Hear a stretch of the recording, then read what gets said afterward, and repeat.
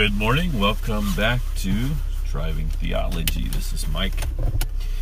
Ready to head off to work.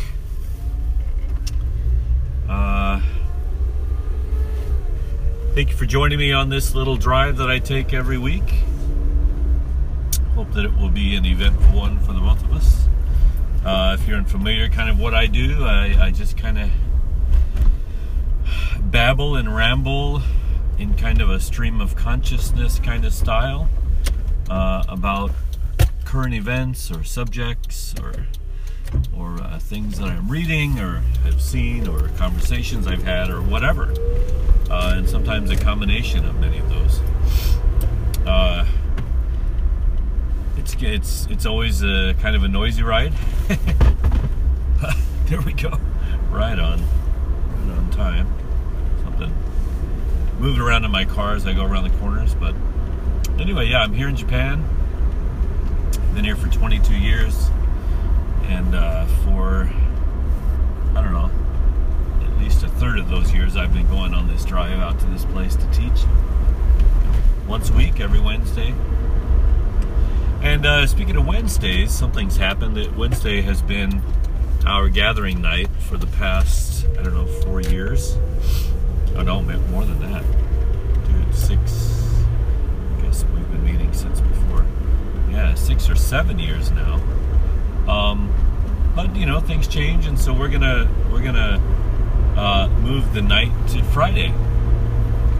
So from this week, we'll be meeting on Fridays, which I'm actually kind of excited about. Kind of nice to have a new start, even if it is just a change of day. But it's amazing how a difference a day makes.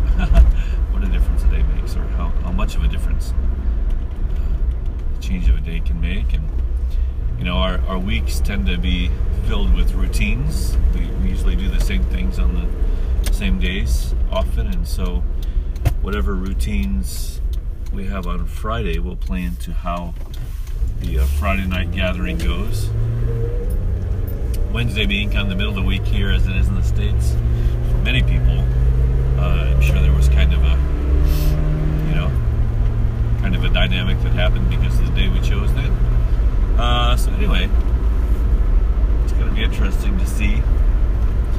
Another thing that's going on is we're kind of in the beginning of the new school year. Those of us who teach know that school years always start in certain ways, and there's a certain amount of trepidation, but also hope and excitement for the beginning of each new year, and everything's new, and all the students are fresh, and so that's what's going on now. And I'm really excited about the gathering that is meeting on Mondays. That they stepped out of our gathering a little over a year ago, and they've been meeting on Mondays.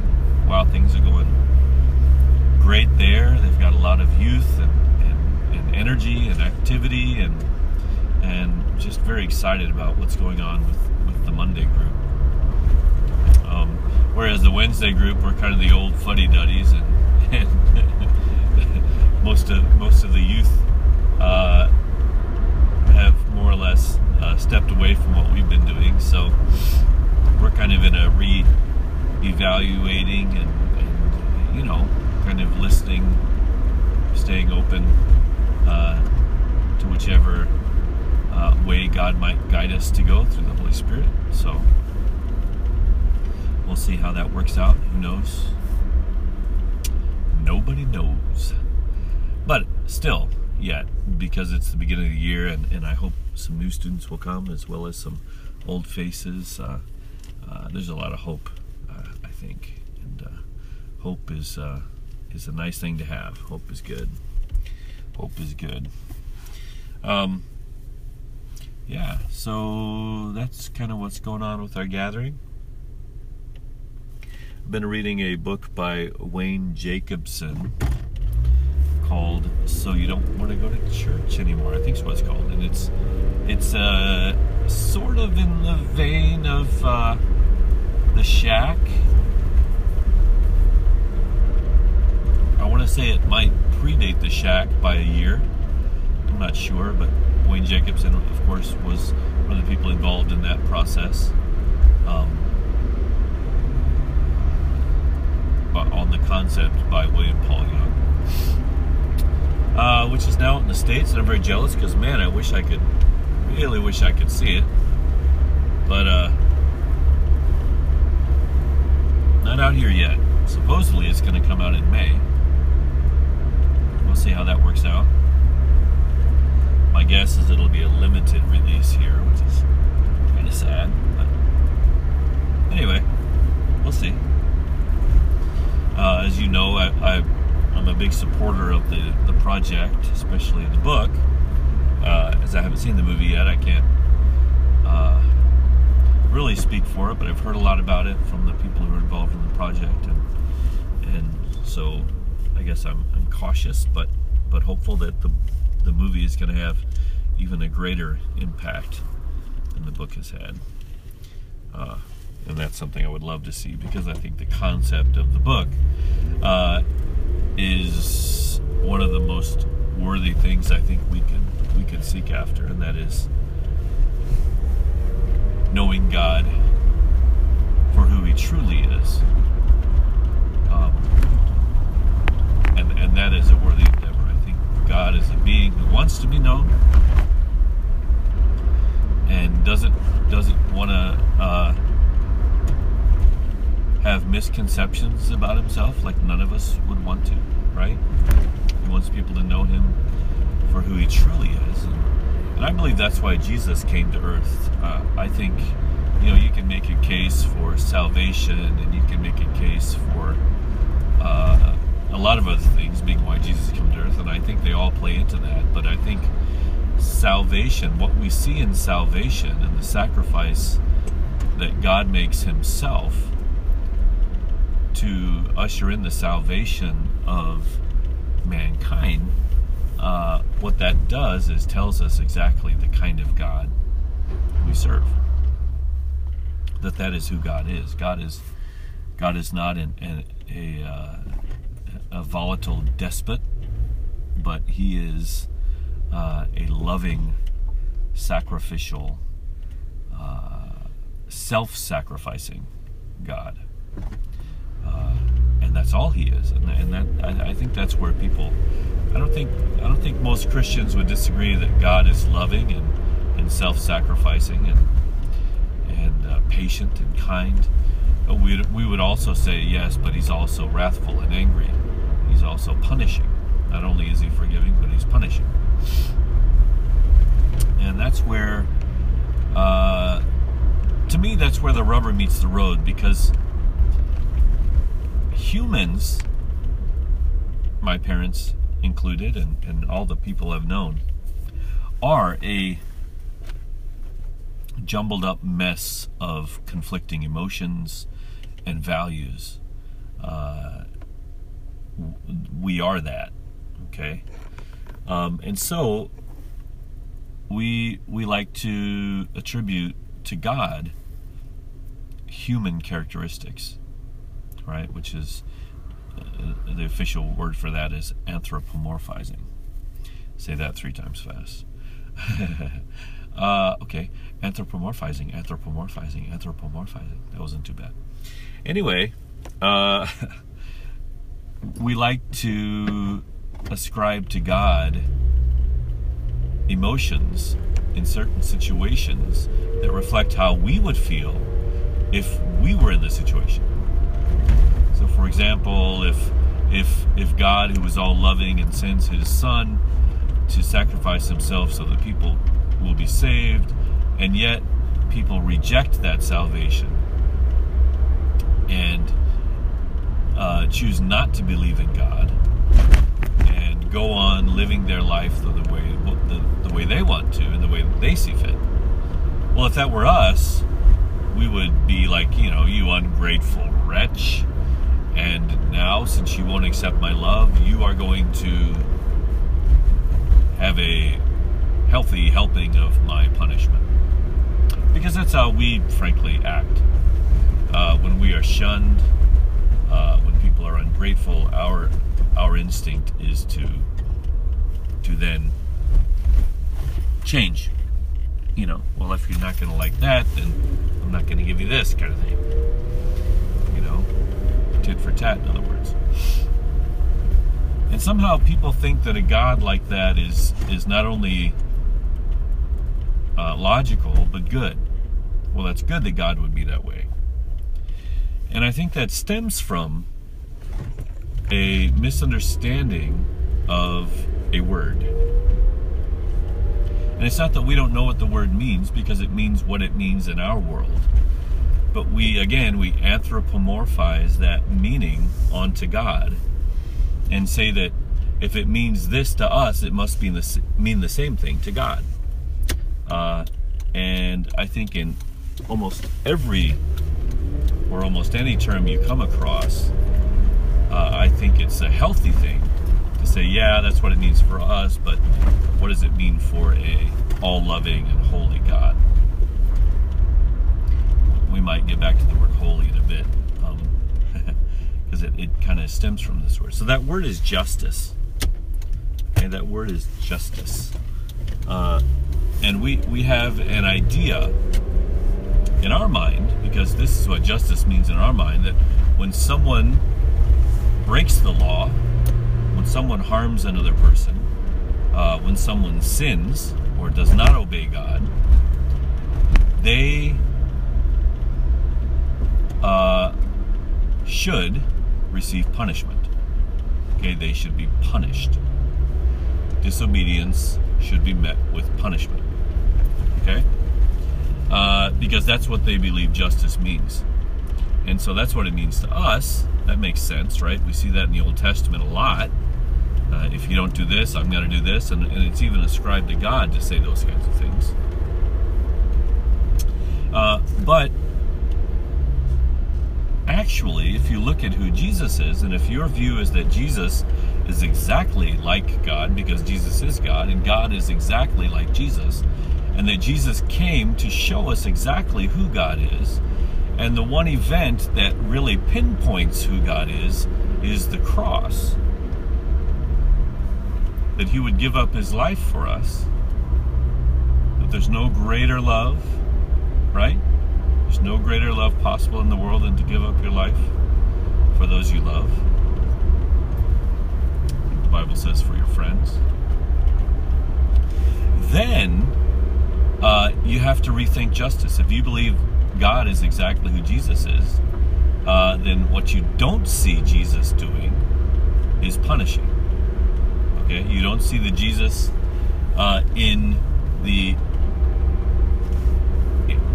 Gospels punishing those who are acting outside of God's moral laws. Okay, you don't see him punishing those people. So when he comes up to people who are sick, and the people of the New Testament, especially the Jews, would have thought that people who are sick because they have sinned, and that the sickness is God's punishment. That's how they would have seen that. But you see God embracing the sick. You see God in Jesus embracing the sick, and not only embracing them but healing them, right? Which in a lot of ways would have looked like forgiveness, because God's sickness, or the sickness that people had, was seen as God's punishment. So God healing would have been seen as forgiving people of their sins, right? And we see this in the healing of the man with the shriveled up hand.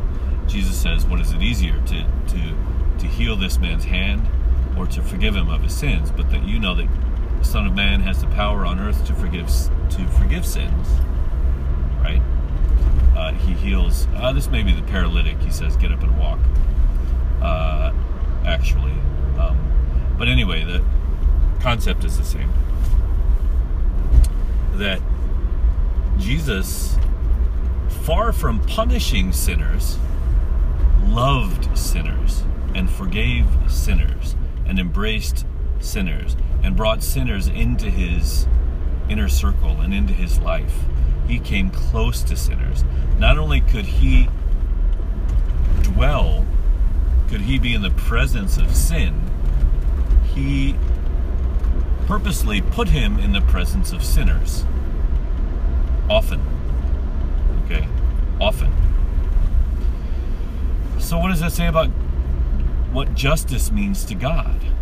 Well, Wayne Jacobson and others have pointed out that justice to God means something radically different than what it means to us.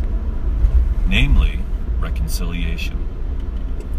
Reconciling the sinful back to himself.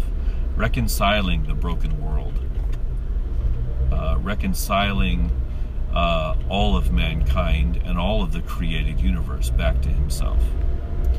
Reconciling from what? Reconciling from sin. Okay, reconciling from the influence and the corruption that has entered into this world since the time of the fall. Okay, so sin is the corrupting influence in the world.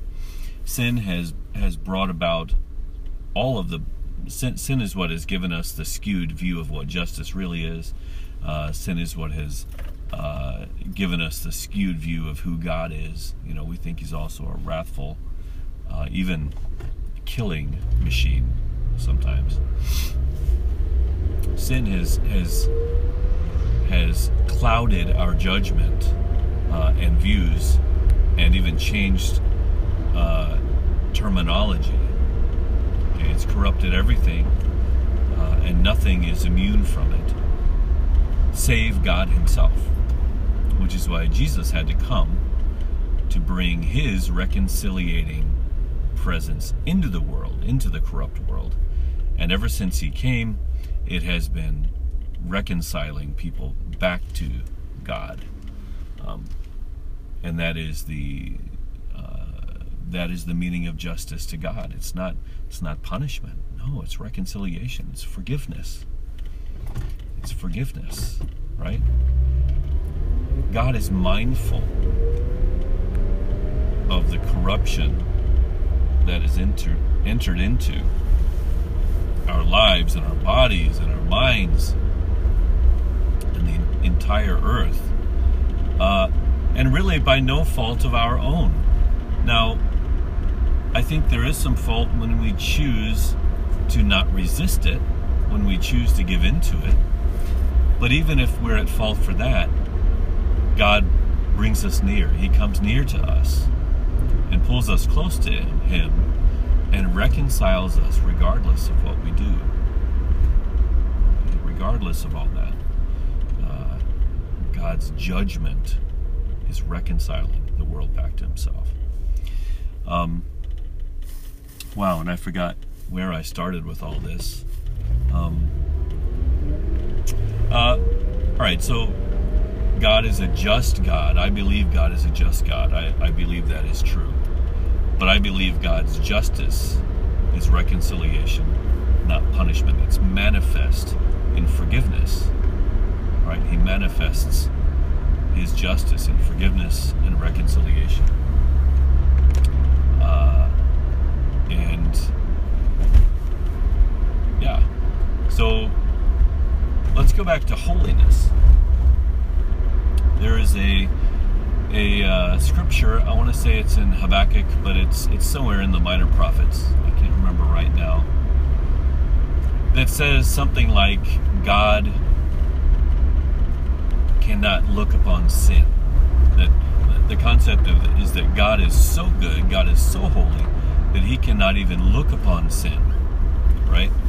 And so this one scripture has been taken to mean that when we are sinful, God's presence cannot be near us. It's not possible, right? That God is just too good, he's too pure, that he cannot even look upon sin, that he does not even look upon sin. Well, wow, that statement, if you take it at face value, excuse me, is wrought with problems. First of all, Most believers believe that God is omnipresent. In other words, He is everywhere. He is present everywhere. Now, if you believe that the sin and even the entire universe has been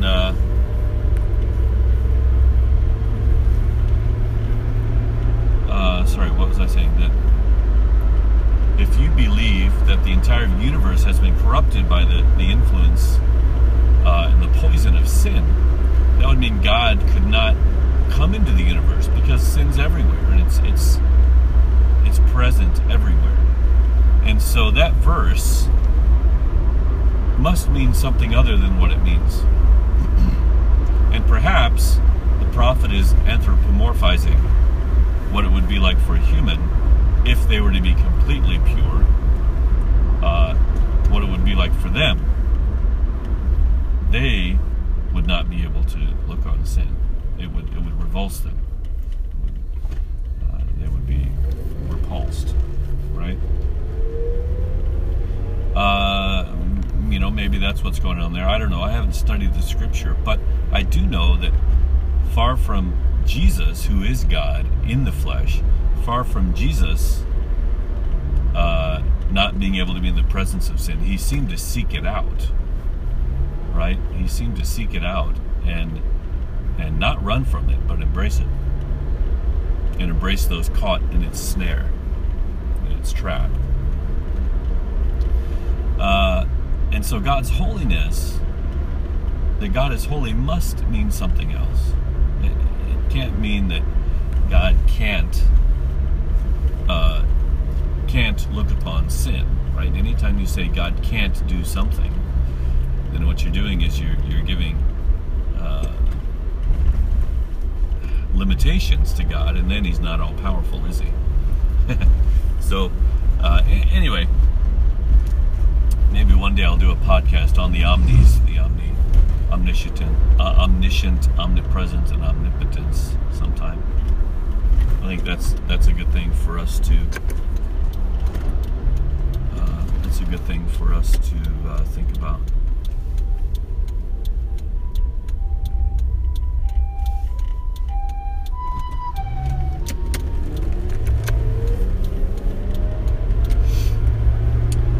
Sorry, I had to let an ambulance go by. I didn't hear it before. It's probably been back there for a while.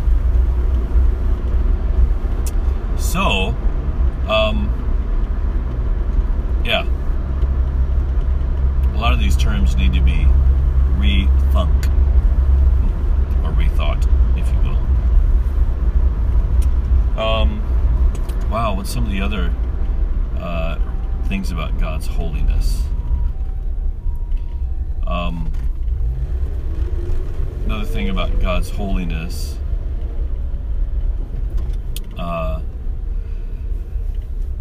is that it must mean something else. And I think, again, one of the reasons we get into a problem of defining God's holiness is because, from our corrupted brains and bodies and environment, we are so utterly corrupted by sin. When we try to define an attribute that only applies to God, at least consistently, we're going to get into problems. I mean, there's just, it's a bit beyond us. But I will say, from my new understanding that Jesus is exactly who God is, no more and no less, that changes my concept of what holiness is. Holiness is not some hyper idea of justice and punishment, right? Of purity. Holiness, and the holiness of God is seen in the way that He, in my opinion, loves unconditionally everyone. That He has no hate or darkness in Him whatsoever. Now, I know that there have been Old Testament scriptures that have used the word hate, that God hates this or God hates that.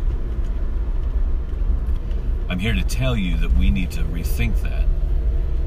That if we don't if we don't put those scriptures through the filter of Jesus, then we're never going to have an understanding at all, a working understanding of what those scriptures mean and what they're trying to say. I think we need to have a little bit more discernment when reading those problematic Old Testament scriptures. And I think the way to get that discernment is by understanding who Jesus is and having a relationship with him in the real time, right? And a good start is to read the Gospels and to reread the Gospels and to spend a lot of time in the Gospels and to get to know Jesus so well as he is in the Gospels that when you read the rest of Scripture, he will guide you to understanding those in his light, not in the dim light of our own understanding, but in his own light, his pure light. And that's kind of where my theology is now. That's how I understand the Bible. That's how I understand Jesus and who God is. Everything I read, I really try to understand through the true light of who Jesus is. And I'm sure I fail quite often. But that's my hope. That's where I'm trying to get to. So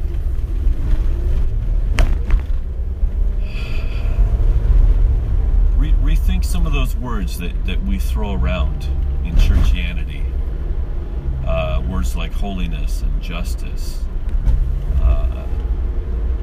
And see if they don't end up with a little bit more nuance to them when read through the lens of Jesus. And I would say the other three to add to that are the omnis. I'm not talking about the Omnimax Theater. I'm talking about omniscience, omnipotence, and omnipresence. What do those mean in light of Jesus?